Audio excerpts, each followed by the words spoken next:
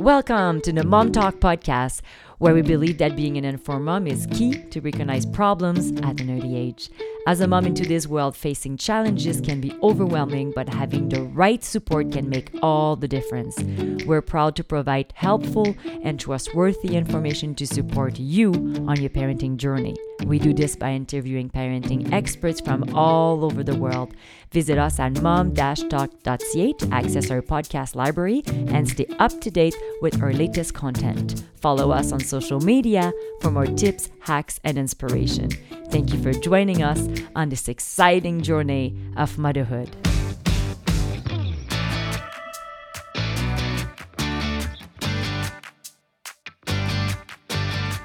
Welcome to Mom Talk, the talk show for mom. I'm your host, Genevieve Lefebvre, and I'm with my two co-hosts, Becca Lewis and Heather Fox. Hi, ladies. Hey. Hi. So today we're talking about reducing picky eating in kids with ADHD with Shauna Huge. Shauna is a nutritionist and she's joining us from Mississauga, Ontario. Hi, Shauna. Welcome. Hi. Thank you for having me. Awesome. So let's diving into this topic. I'm sure we have a lot to cover. We want to know, so why is picky eating more prevalent in kids with ADHD? There are a few reasons. Basically, it comes down to control issues, sensory issues, and stress. So kids with ADHD are often very corrected a lot more than the general population. So they're told, stop doing that. You have to focus. Just a lot more correction. And that leads them to have a sense of less control, right? And when they see that picky eating gives them a bit of control, they either consciously or subconsciously are using that to their advantage. So picky eating is generally a control issue more often than just a kid doesn't like this food issue. The second reason is sensory issues. So children who have ADHD are more often highly physically sensitive to things like texture, smells, taste. Something that for us is just a little bit off, for them is like very overwhelmingly either bitter or sour or mushy. And so that can make them just more prone to not liking as many foods as other kids can. And then the third reason is stress. Stress shuts off our appetite, right? And kids who have ADHD tend to be more stressed, more anxious, more depressed because they may be struggling in school or socially because of their behavior issues. And stress is going to shut down our appetite for regular foods, but it elevates our cravings for things like sweets and, all those things that give us that little kind of buzz reward. They activate our reward pathway. So it's kind of a complicated answer, but that's the gist of it. And I'm sure the sugar, if you mix with someone that has a lot of energy or, it's probably it's not helping. A vicious cycle there. Yeah.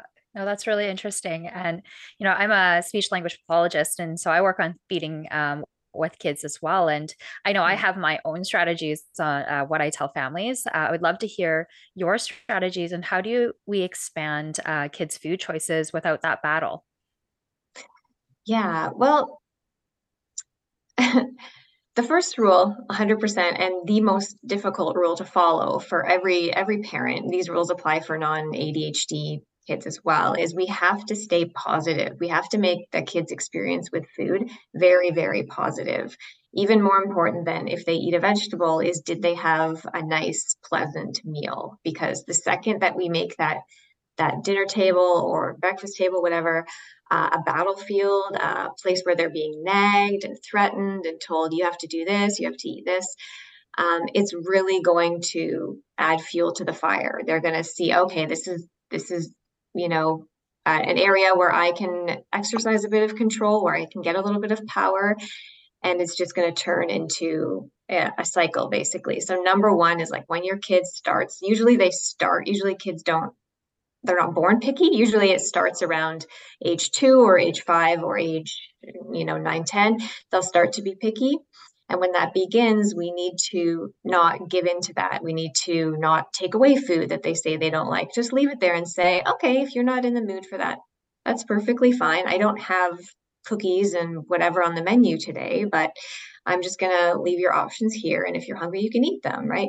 So keeping it very positive, and it is so hard for parents to do that. I know, because it's aggravating, and then they get, worried that their kid is going to be malnourished. But generally, if you can keep it positive, you can avoid picky eating. And if they're already picky eating and you've already established that like mealtime battlefield, you need to take it back a notch and focus more on keeping meal times positive. So rather than, talking about why aren't you eating that? Why don't you like that? What would you rather have? You need to bring up topics that are nice. Like, if we could go on vacation tomorrow, where would you want to go?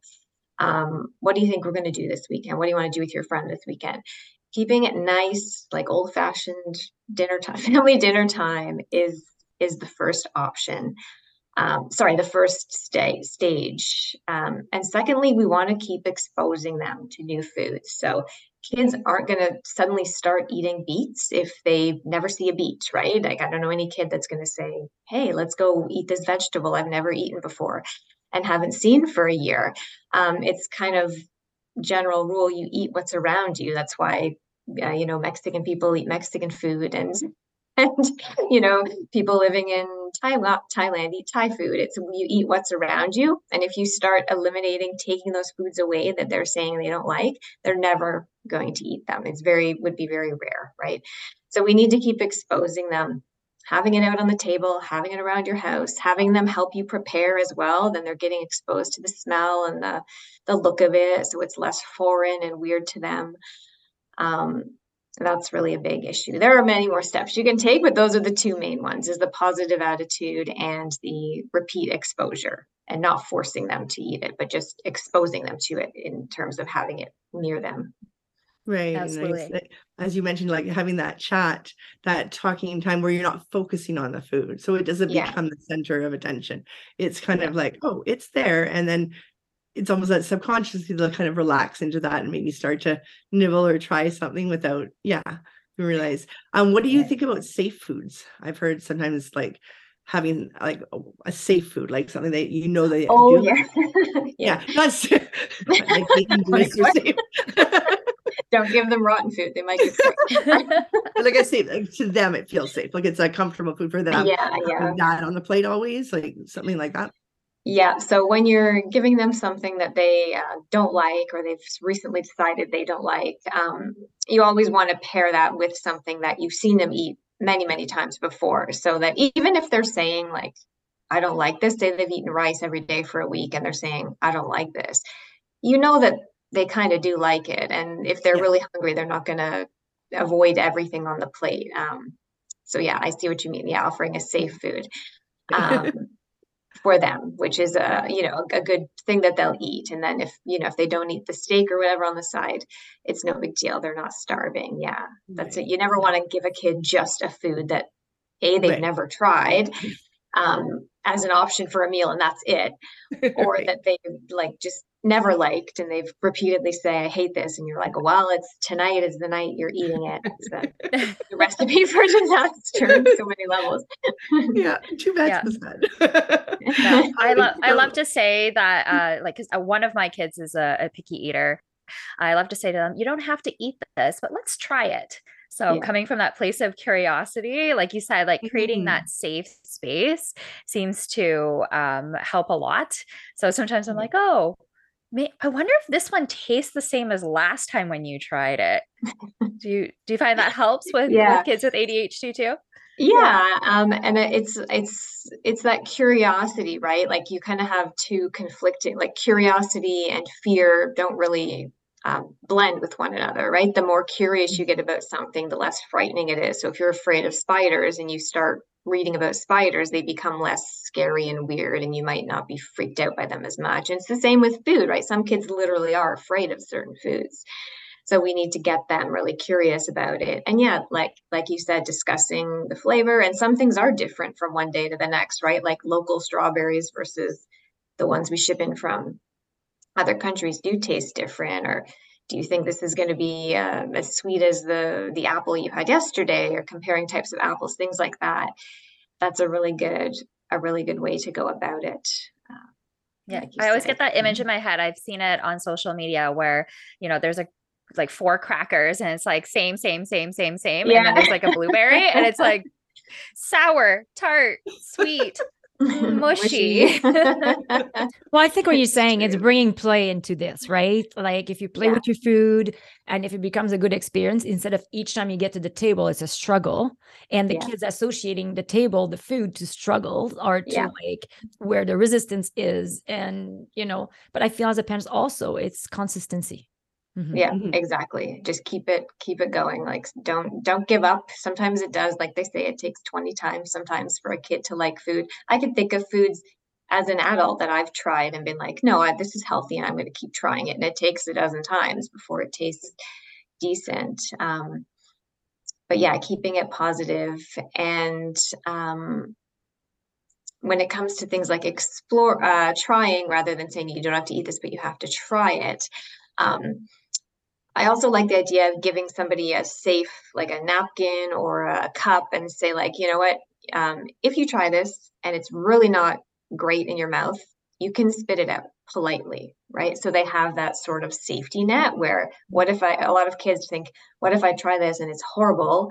And then I'm, forced to chew it up and swallow it and it's going to make me gag versus, I can put this in my mouth. If it's really too much, I can put it in the napkin. Just making sure that you explain, do it politely. Don't spit it across the table. I like this. That's a good idea, Yeah.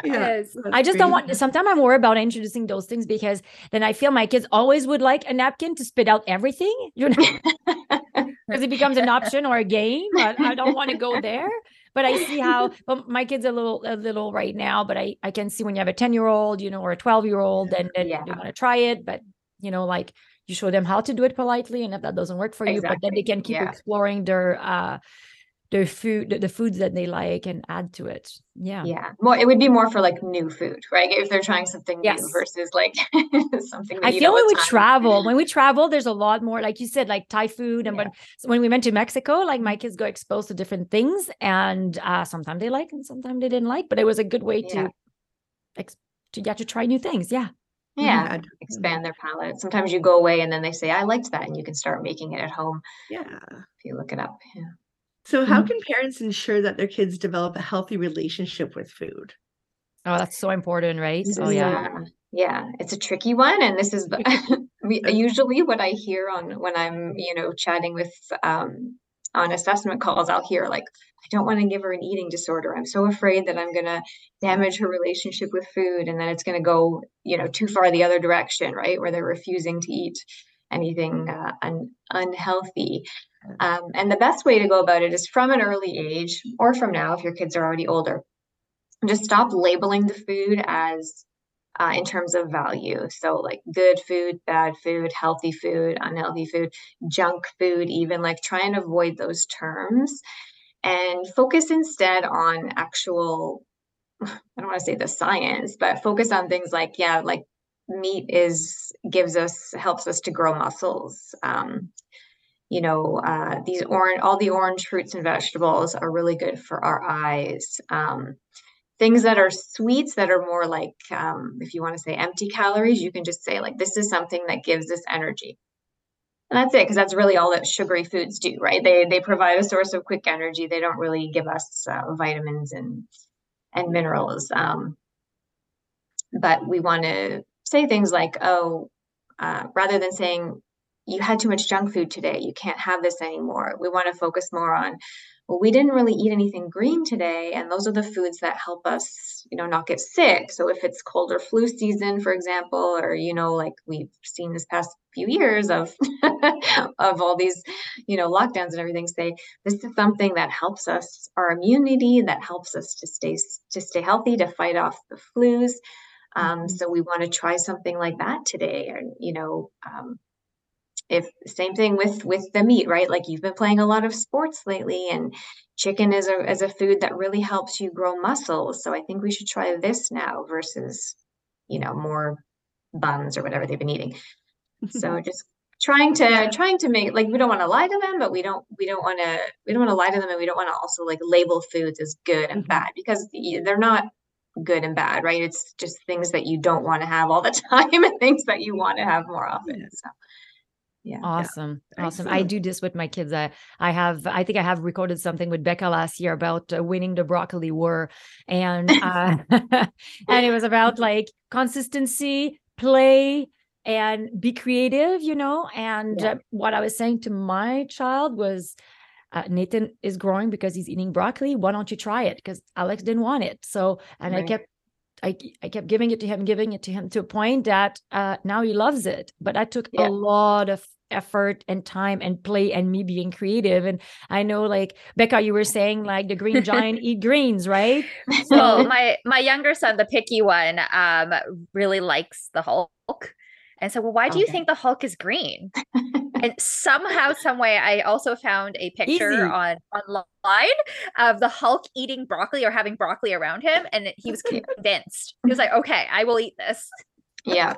Awesome, and sometimes ladies. you can, especially if they're, sorry, I didn't mean to cut you off. No, that's okay. Go ahead. We have about 30 seconds left. Yeah. If your kids do have something that's really important to them, like if they're competitive dancers or swimmers, you can also point out, a famous person in that domain who eats a certain amount of, a lot of these famous athletes will post stuff about their diet, and you can point that out to your kids and say, oh, look, this is like something that you could eat to improve your muscle definition or whatever their goal is, right? Yeah, that's awesome. So Shauna, thank you for joining us. Where can we find you? You can find me online at shaunahughesnutrition.com or on Instagram at Shauna Hughes ADHD Nutrition. Awesome. So to reach us or to view all our available episodes, please visit our website at mom-talk.ca or visit the Mom Talk YouTube channel or all the other podcast platform. The Mom Talk Show, previously called Parent Talk Podcast, and Les Parents Parlent Balado, is a bilingual show, so check out our great content in both English and in French.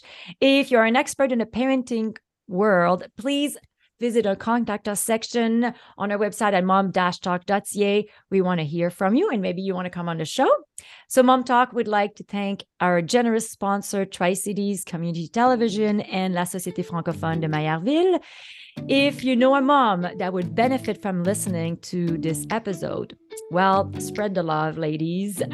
Share it with her. We want to help one another. So always remember, it's important to laugh, keep learning, cherish your village, and be true to yourself. See you soon for another amazing guest from Becca, Heather, and I, Genevieve. Thank you for joining us.